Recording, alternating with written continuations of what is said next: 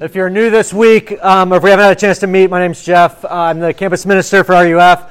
And just to introduce a couple people, Zach is in the back in the purple shirt. Jasmine is on the other side, and her husband Carson is back there as well. So Zach and Jasmine are both on staff full-time with RUF as well. So from time to time, you'll see one of us or all three of us on campus. We would love to get to know you, whether that's to grab lunch or coffee or something like that, and kind of hear your story and just share with you more about RUF and help you in your walk with Christ as you're growing in Him. This semester, we are going to be going through some books in the Old Testament. I've kind of wanted to cleverly title this like the little books that everybody forgot about, but that's not really that clever. But to look at like the books that's kind of like at the end of the Old Testament, or the end of the New Testament, I mean, James, 1 Peter, 2 Peter, 1st and 2nd John, 3rd John, Jude, kind of the smaller couple of chapters, sometimes length books, because the emphasis that those writers have is often on how do we live faithfully in times of hardships, in times of sufferings. In particular, one of the angles that they often take is also how do we live faithfully in times where the world around us seems to be moving further and further away from godly worldview, godly values, to where as a Christian, you start to feel like you're isolated and you're kind of all alone. In historical terms, you know that that's what was happening in the Roman Empire as persecution was growing. But it's not just persecution; it's also just the fact that life is hard. And so we're going to be looking at some of these chapters in these books in order to look at what it means to live faithfully. So tonight, let's look at James chapter 1. I'm just going to read verses 1 through 18, and we'll dive in. James, a servant of God and of the Lord Jesus Christ, to the 12 tribes in the dispersion, greetings. Count it all joy, my brothers, when you meet trials of various kinds, for you know that the testing of your faith produces steadfastness. And let steadfastness have its full effect, that you may be perfect and complete, lacking in nothing. If any of you lacks wisdom, let him ask God, who gives generously to all without reproach, and it will be given to him. But let him ask in faith with no doubting, for the one who doubts is like a wave of the sea that is driven and tossed by the wind. For that person must not suppose that he will receive anything from the Lord. He is a double-minded man, unstable in all his ways. Let the lowly brother boast in his exaltation, and the rich in his humiliation. Because like a flower of the grass, he will pass away. For the sun rises with its scorching heat and withers the grass. Its flower falls, and its beauty perishes. So also will the rich man fade in the midst of his pursuits. Blessed is the man who remains steadfast under trial, for when he has stood the test, he will receive the crown of life, which God has promised to those who love him. Let no one say when he is tempted, I am being tempted by God. For God cannot be tempted with evil, and he himself tempts no one, but each person is tempted when he is lured and enticed by his own desire. Then desire, when it has conceived, gives birth to sin, and sin, when it is fully grown, brings forth death.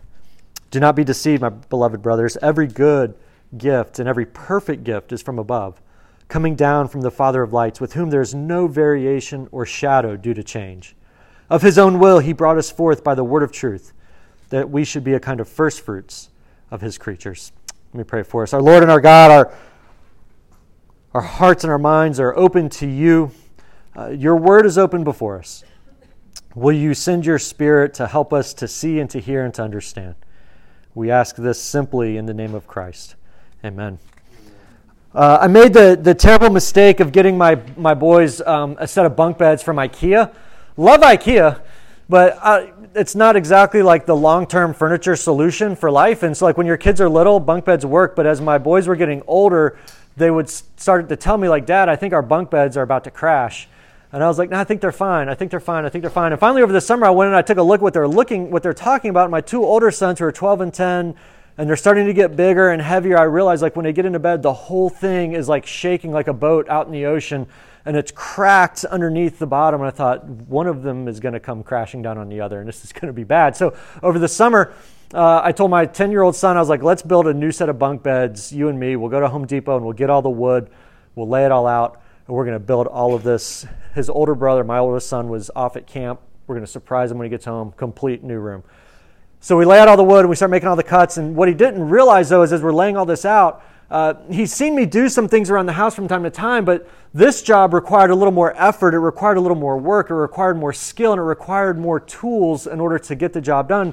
And it felt like every time we turned around and I was pulling something back out of this shed, another tool, another nail gun, another level, another specific type of drill, or another specific type of saw, he was like, where are you getting all of this from? And what does this do? And I said, this is what it's going to take for us to turn this pile of lumber into a set of bunk beds that hopefully doesn't crash on you guys and that might passably look good so that mom doesn't complain, right? But like we're going from like this pile of wood over here to try to make something look complete and look good. And it takes tools that you don't know about in order to make this happen. And I thought about that as I was reading and preparing for this particular passage in the book of James, because in the same way, I think James is telling us that God has tools at his disposal that he uses in order to shape us and to mold us and to bring us to a place of completion and to a place of beauty, to a place that's fit for his kingdom and to do his work. But so often the way in which God does that, well, it's through trials, and it's through hardships, and it's often through pain. Not always, but sometimes.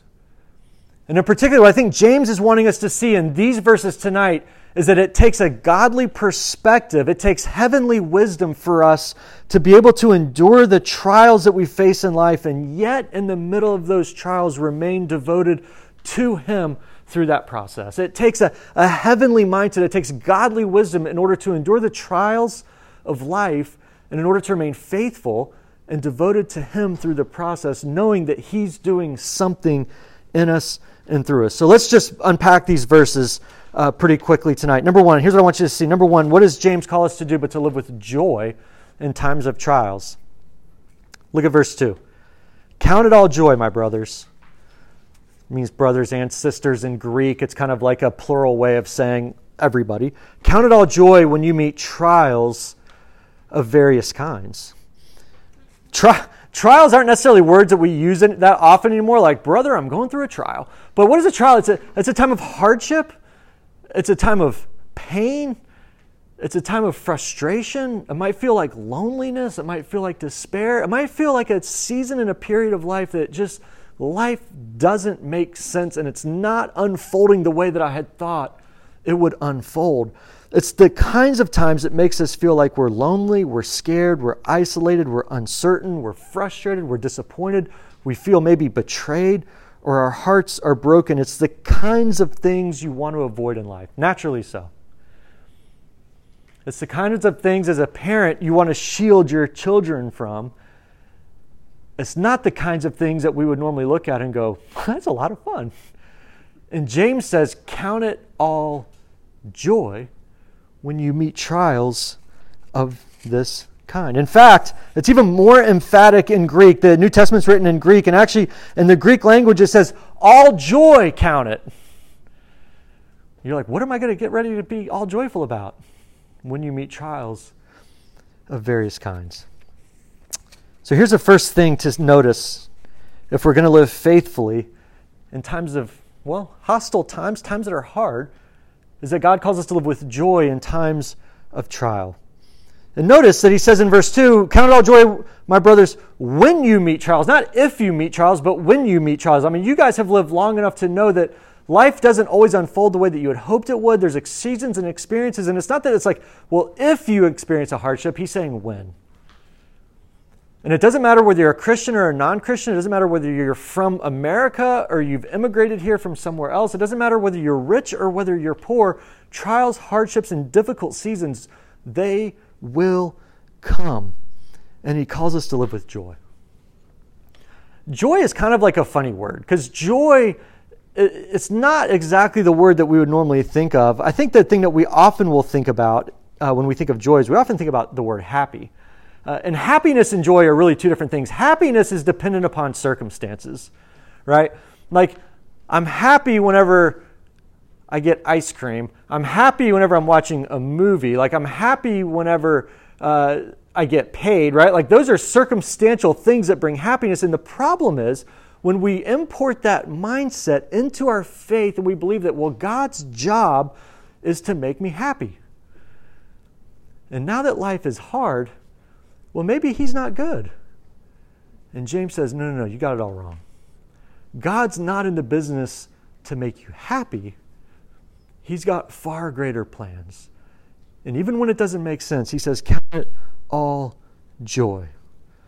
You see, joy implies hope, and he tells us this in verse 3 and 4. For you know that the testing of your faith, look at this, the testing of your faith, it produces steadfastness, and let steadfastness have its full effect, that you may be perfect and complete, lacking in nothing. You see, here's what I think is a drastic difference between a Christian life and a non-Christian life. You might be here tonight and maybe Christianity is new to you and maybe you've never read the Bible and maybe this is all completely like foreign.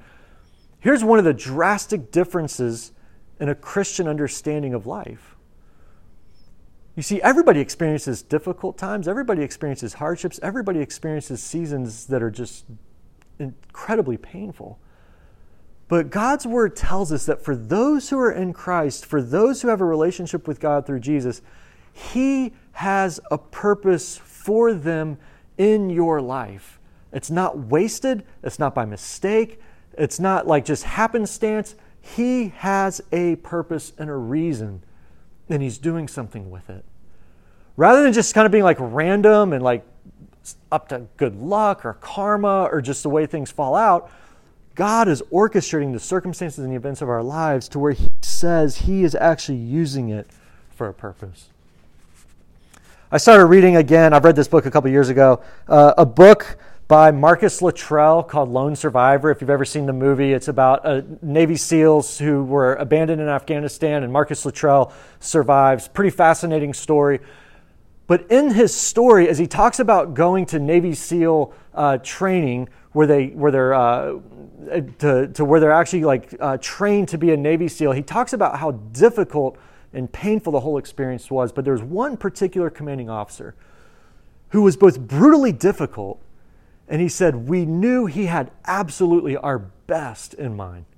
We would do anything for him. And he was brutally difficult. But we knew that he had a purpose in order to bring us through this hardship, so when we got out to the other side, we would be fit and ready for what was facing us. James is telling us with that same mindset, how do you live with joy? It's knowing, well, God has a purpose for this, and even though it's painful in the moment, I can trust him, and so therefore I can live with joy. He tells us that's the first thing to see in times of trial and hardship. And my question just kind of begins as just saying, like, do you know God in that way? Have you come to a place in your convictions and in your understanding of life and in your understanding of your own personal circumstances to leave and to trust those places of difficulty and hardship and to know, even though they're painful, I can trust that God is good and he's doing something in it, leading me through it? And if not, well, notice the second thing then. And maybe you're like, yes, I do believe that, but I'm also struggling to believe it. Well, notice what he says too, is that this takes a godly perspective. This isn't a natural understanding of life. This takes, second thing for you to see tonight, is that to live with this type of joy, it takes a heavenly understanding, or it takes a godly perspective in order to live with that type of wisdom and understanding. That's why he says in verse 5, if any of you lacks wisdom, well, let him ask God, who gives generously to all without reproach, and it will be given to him. Struggling to understand? What does James say? Essentially, he's saying, have you prayed about it? Have you asked God for wisdom from heaven in order to endure through this time so that you can live with joy? That's what he's saying. Very simply, ask God for wisdom. And he has a promise. He gives to all without reproach. And the promise it's not a blank check, like I'm just going to give you anything you want. It's a promise that's connected to the wisdom of how to live life. The doubting and the misunderstanding, it doesn't come from doubting whether or not God's real, or it doesn't come from doubting whether or not he's going to fulfill these promises. It comes from a confidence and settled assurance that the wisdom that we need through life is coming from God himself. Some people have looked at this verse and thought that it's sort of like this, I can pray for a Ferrari and God will give it to me. and maybe I don't have it because I've been doubting. It's like I need to like really double down on my prayer. No. He's saying pray for wisdom, and God is one who gives wisdom. I recently read again the story again. If you don't know this person's name, her story is worth looking up. A lady by the name of Johnny Erickson Tata. When she was 18, right before she was going away to college, she was with a group of friends at a lake, and they were playing around, jumping off the docks and things like that. And she decided to do a kind of a do you call it a pike dive, like straight into the water. And she knew that it was fairly shallow water, but she was a good athlete and thought I can pull out before I hit the bottom of the lake. And the story goes that she wasn't able to make the turn fast enough, and when she hit the bottom of the lake, severed her spinal cord and ended up being a quadriplegic for the rest of her life. 18, getting ready to go away to college, had her whole life in front of her, was an incredible athlete. And she went through these series of events and these series of opportunities where people would invite her to go to these different church services or these different healing services where she would put all of her trust in her faith and believing that God's somehow going to heal her, that God could somehow restore her health. And of course, God could if he would, but she would read verses like this and think, why is he not answering my prayer? Why is he not healing me? And she went through a series of depression and bitterness and despair, and we could easily understand how that would happen. But the turning point came whenever she started to realize that God has orchestrated every event in my life according to his purposes. And even though this isn't what I had planned to unfold in my life, I trust him with my future. And I'll pray for wisdom. And her story has been one of remarkable fruitfulness, of a remarkable reach, of a remarkable ministry of thousands, millions who have been reached with the power of the gospel because of her story. And it's not yet the one that she intended, but yet God's been faithful to show her that he can even work through trials and hardships and difficulties, but it's not the kind of wisdom that you're going to find taking a class at FAU. It's not the kind of wisdom you're going to find through most of your influencers on TikTok. It's the kind of wisdom that comes from God's word. It's the kind of understanding that comes from heaven. It's the kind of heavenly perspective to interpret the events of life and to see God is doing something far greater than I could imagine. And this is the reason why I think he shifts from this to talking about the rich and the poor. It kind of seems random when you read through this. You're like, why are we talking about rich people and poor people in verses 9 and 11? And here's what I think he does. The reason I think he says this, verse 9, where he says, let the lowly boast in his exaltation, and the rich in his humiliation, because like a flower of the grass, he will pass away. What's he saying? That from a godly perspective, the rich and the poor, it's not exactly the way that it looks. That actually the person who's rich actually is in a more perilous position because of the success that they have in life and the potential for pride. And the person who's poor, well, he can boast in his exaltation. I often think about these verses and think about the like the would you rather game. Like would you rather face a duck-sized lion or a lion-sized duck? Like you guys have done this like would you rather game. Would you rather be rich and live life without God's protection? Or would you rather be poor knowing that God is your defender? You're like, I don't know. Would you rather live life rich in the ways of this world, not having God's protection and blessing? Or would you rather be poor knowing that God is your defender going through every circumstances and event of life?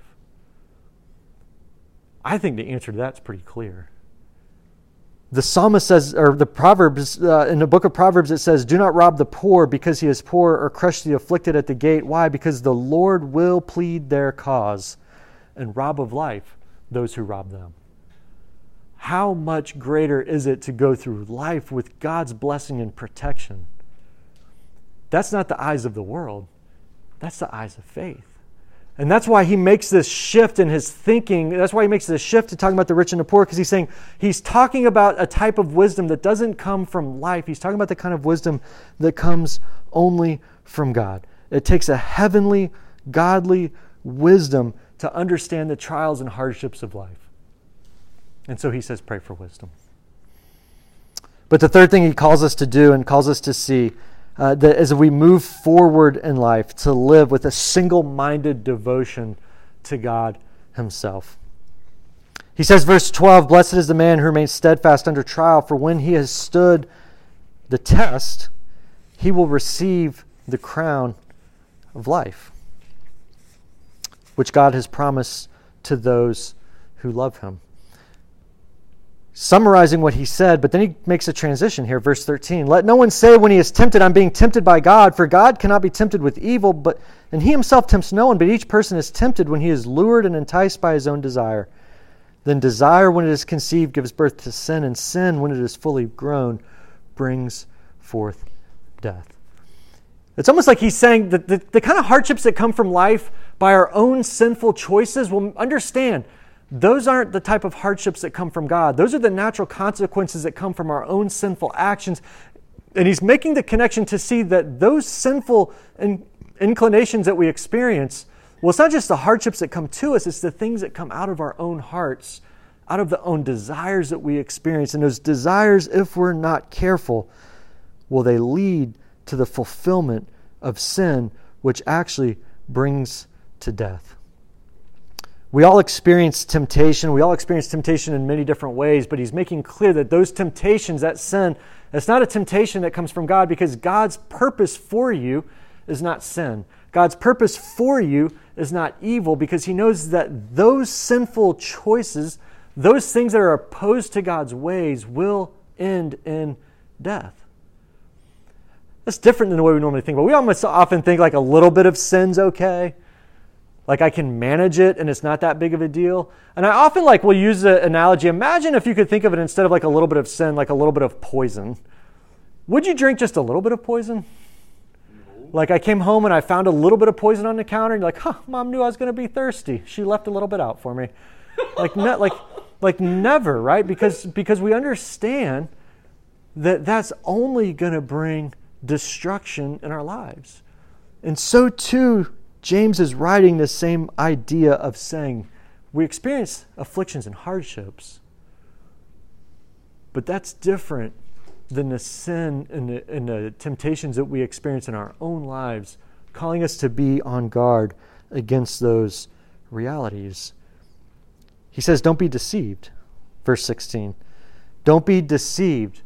Notice, what is God's intention for you? Verse 17. Every good and perfect gift is from above, coming down from the Father of lights, with whom there is no shadow or variation due to change. You experience pain and hardship in life. You experience times of difficulty and frustration, even times where it feels like maybe you can't go on. In the midst of that, it's the joy of your fellowship with him that requires you to say, God's purpose is to bring every good and perfect gift from him in order that you might endure. There's a story that's told in Greek mythology about the Song of the Sirens. The sirens were these half birds, kind of half creatures that would sit on the rocks, on the kind of in this perilous position, and would call to the sailors as they passed by.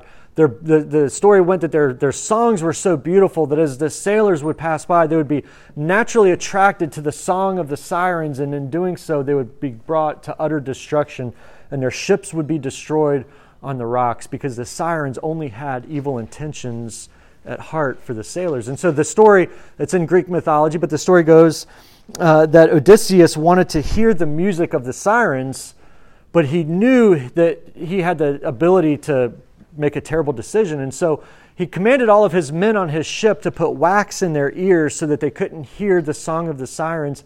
And they instructed them to tie him up to the mast so that when they went by, he could listen to the music, but not make the tragic decision to jump overboard. And so his men wouldn't steer them away.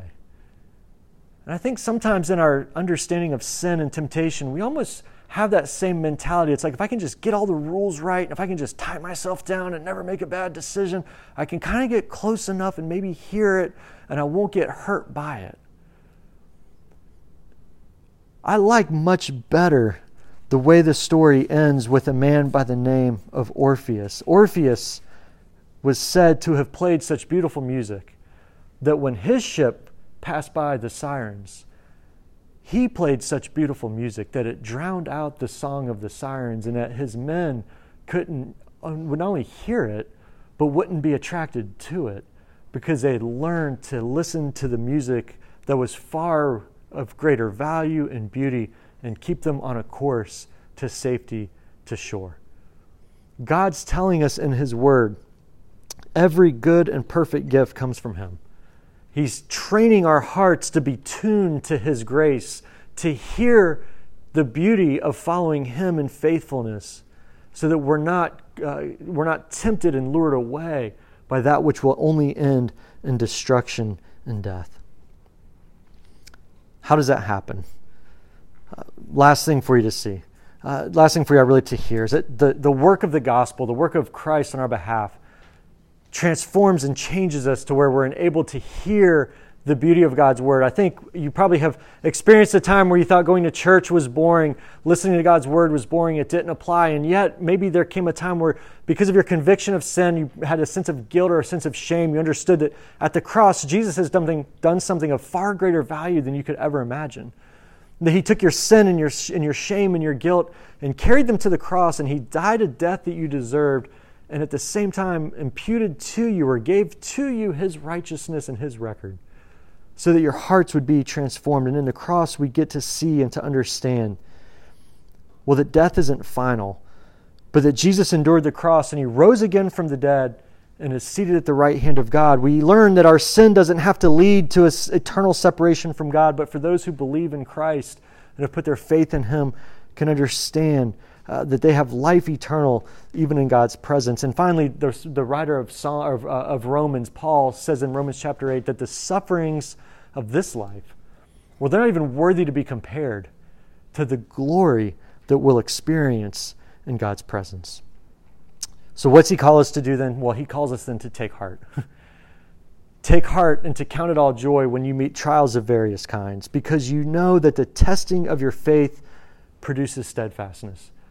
God is at work even tonight in the places that are hard and that are troubling and that are suffering and that are frustrating, because He's bringing you to a place of completion and perfection where you more closely reflect the beauty of who He is. Let me pray for us. Our Lord and our God, we are grateful that You are at work in our hearts. We are grateful for the hope that's ours in Christ.